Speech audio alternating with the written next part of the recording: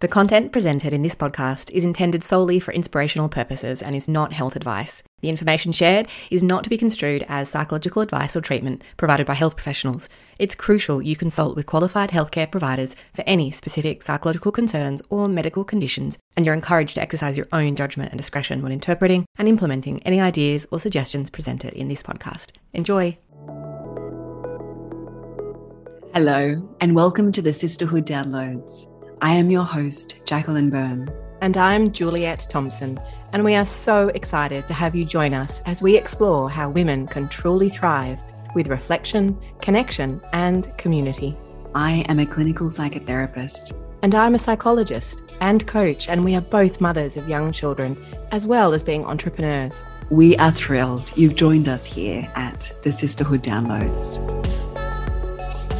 Welcome back to the Sisterhood Downloads. I'm very pleased to have Jacqueline here with me today for our episode that we're likely going to call Stay or Go. We're really diving now deep into this idea of relationship and whether you have a healthy relationship with a key person in your life. And we've got some really juicy questions that might help you assess whether you want to stay or go in a key relationship. And we can pop these questions in the show notes, and I'll put it on our Instagram page when we release this episode. But it's something that I'm sure you've observed as well, Juliet, in talking to people privately, therapeutically. The question arises probably for most of us in a long-term relationship of whether this is enough, because we only know what we know. Like how do you know if that relationship is fully serving you? Are you thinking about whether to end the relationship or whether it's good enough for you? Where do you draw the line? That comes up a lot with people I talk to. Like there might be circumstances where it's pretty obvious that leaving is the only sensible thing to do. But there's a whole other category of grey area where people might not be particularly happy, but there's often an innate desire to have a mate, to seek companionship. We might have built things with that person, like a family, have financial involvement, like mutual investments, etc. That would be very disruptive to let go of. And so being really sure and confident in why you're sure before making a decision can be quite comforting and liberating. And I'm really, really looking forward to diving into that more today. And I think these questions can equally apply to other significant relationships a person might have, whether it be a family relationship, a best friend. So I encourage the listener to think about any relationships in their life where they're questioning whether it's a good relationship for them or not. So Jacqueline, what is the first juicy question? First juicy question to ask yourself is that if you're honest, do you want it to be better or is it too far gone? And I see this a lot, even funnily enough, you bring up friendships, but one narrative I notice showing up for a lot of people is that because they've been friends with someone for a long time, they have to keep being friends with them. They've been friends since kindergarten, so how do you not be friends with someone? Or that was my maid of honor, so that's a given. It just has to continue, even though there's maybe not a lot of life-giving energy or affirmation that is experienced in that connection. Sometimes we might have been in denial or avoiding the question, or not even aware that we were allowed to ask the question of whether we wanted this relationship to continue, so that by the time it's coming up, and I know this often comes up in couples therapy, where by the time the couple get to the couch, it might be too far gone because it would have been helpful 5 years ago, but now there's so much resentment, there's so much hurt that it's not possible to bring that back to a place of positive regard.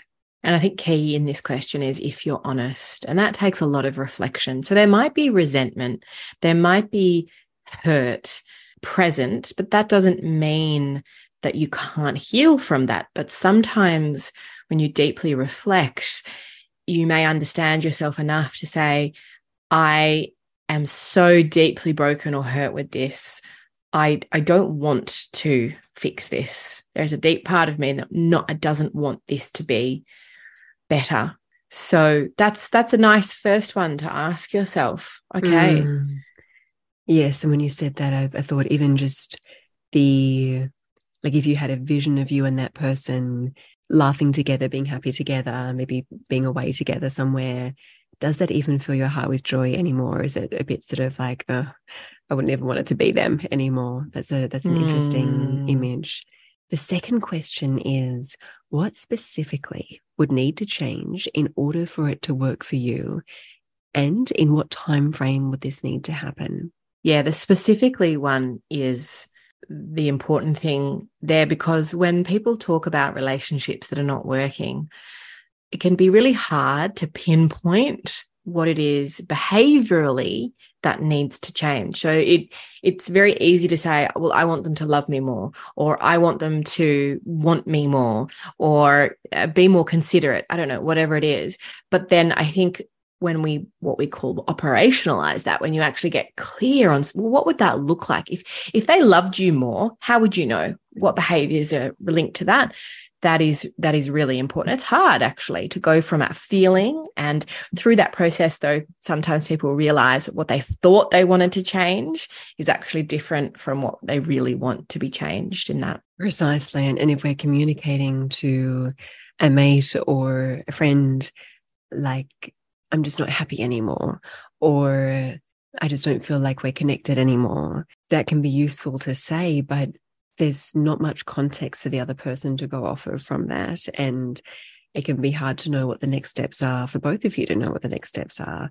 So even practically thinking through, I need us to be spending more time together. I need it to be at least us talking once a week, coming together and having a conversation once a week, for me to feel part of your world, and for it to feel like you're invested in my world.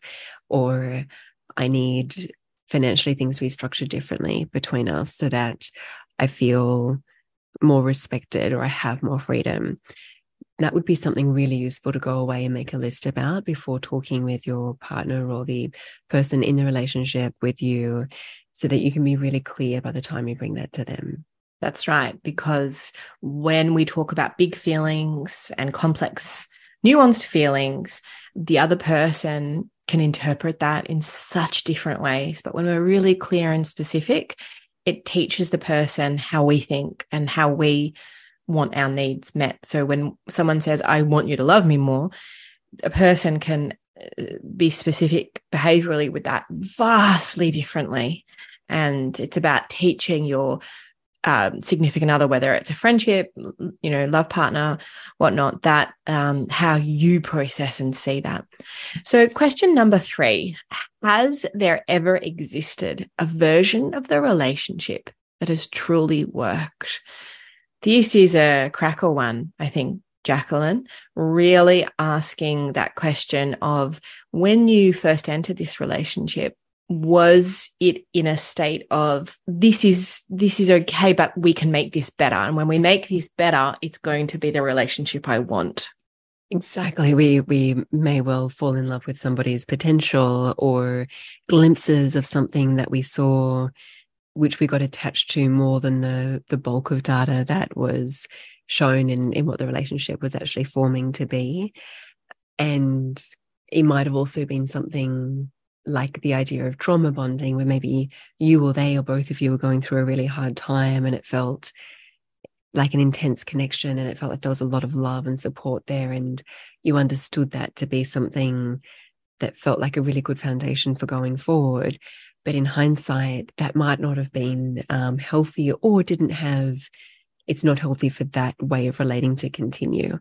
And if the relationship hasn't evolved beyond that, or become something that can work differently in a new life situation, that might be a red flag.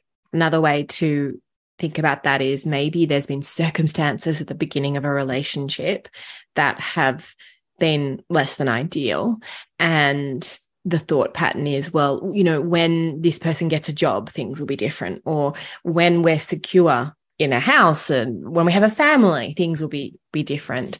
And whilst on surface level, that's so understandable, it might seem that way. If you really reflect and you've actually never had a time where it's truly worked, that's a big red flag.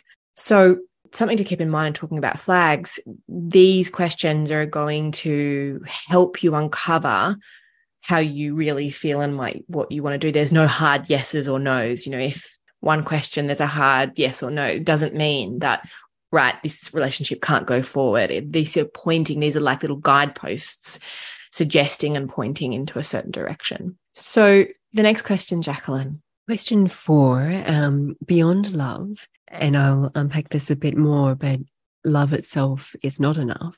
Is there trust, respect, and admiration? So what we mean by love not being enough is that part of what romance culture has taught us is that love will conquer all. And you could fall in love with someone that lives on the other side of the world, and that'll totally work because you love each other. And the reality of living is that our level of needs and how we are able to feel met in those needs might mean that even though we deeply, deeply care for somebody, we love somebody, continuing that relationship is not in our best interests.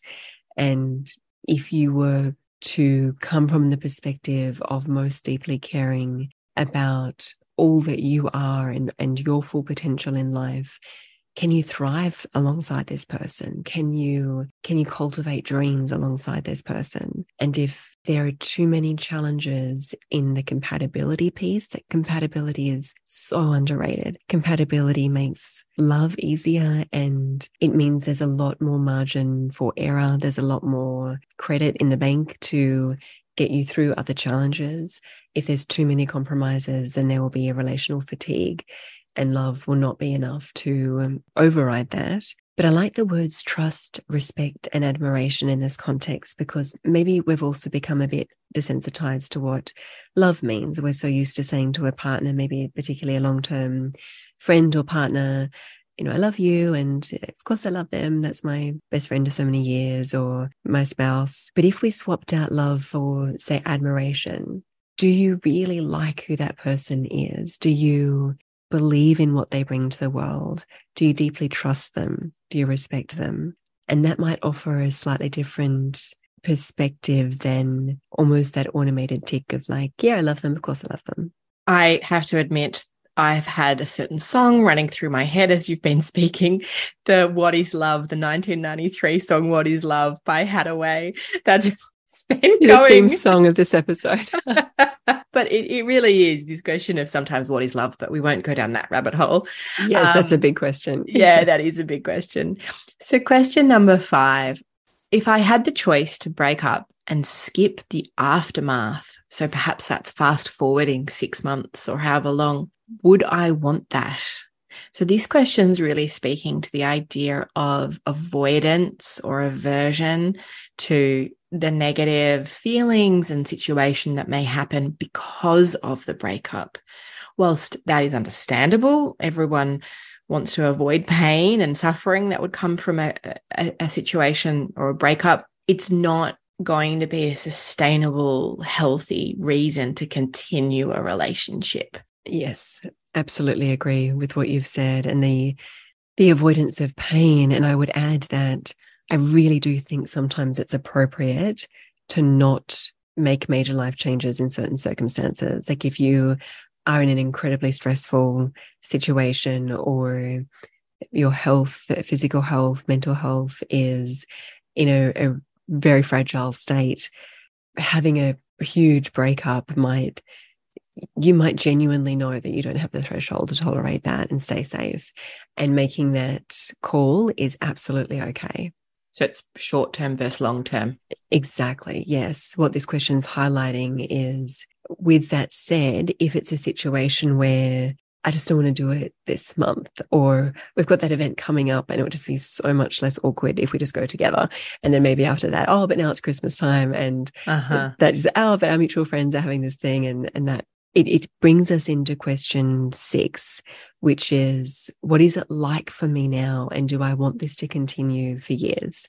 So if you knew that the way it is the way it's going to be, what you've gotten for so let's say the last 12 months, last 18 months, if you stay with this person, it's going to be that on repeat for the rest of your life. Is that okay with you? Is that acceptable?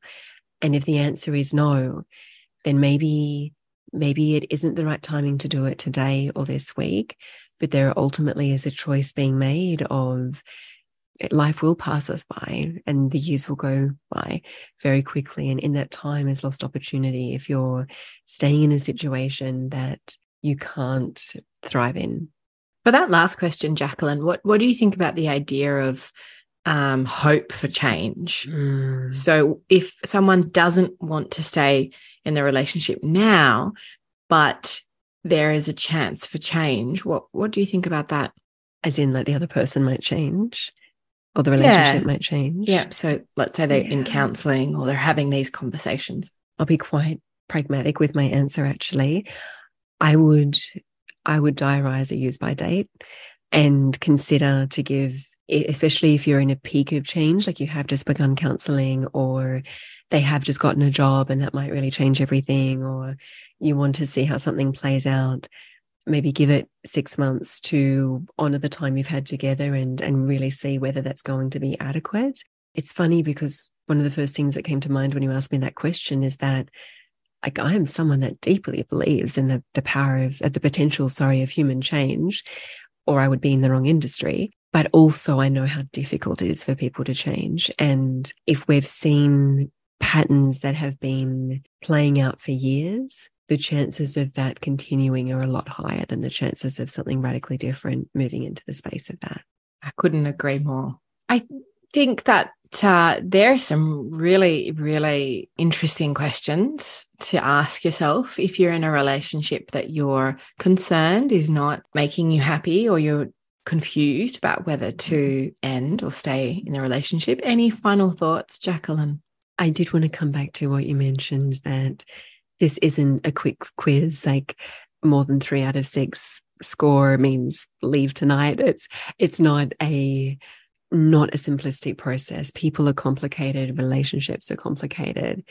And my hope is that this just nudges listeners towards more clarity, and do seek out someone to speak to professionally, ideally, that can hold a space without an agenda and has developed listening skills and the skills to listen to the truth that might be emerging from you that you're even struggling to hear.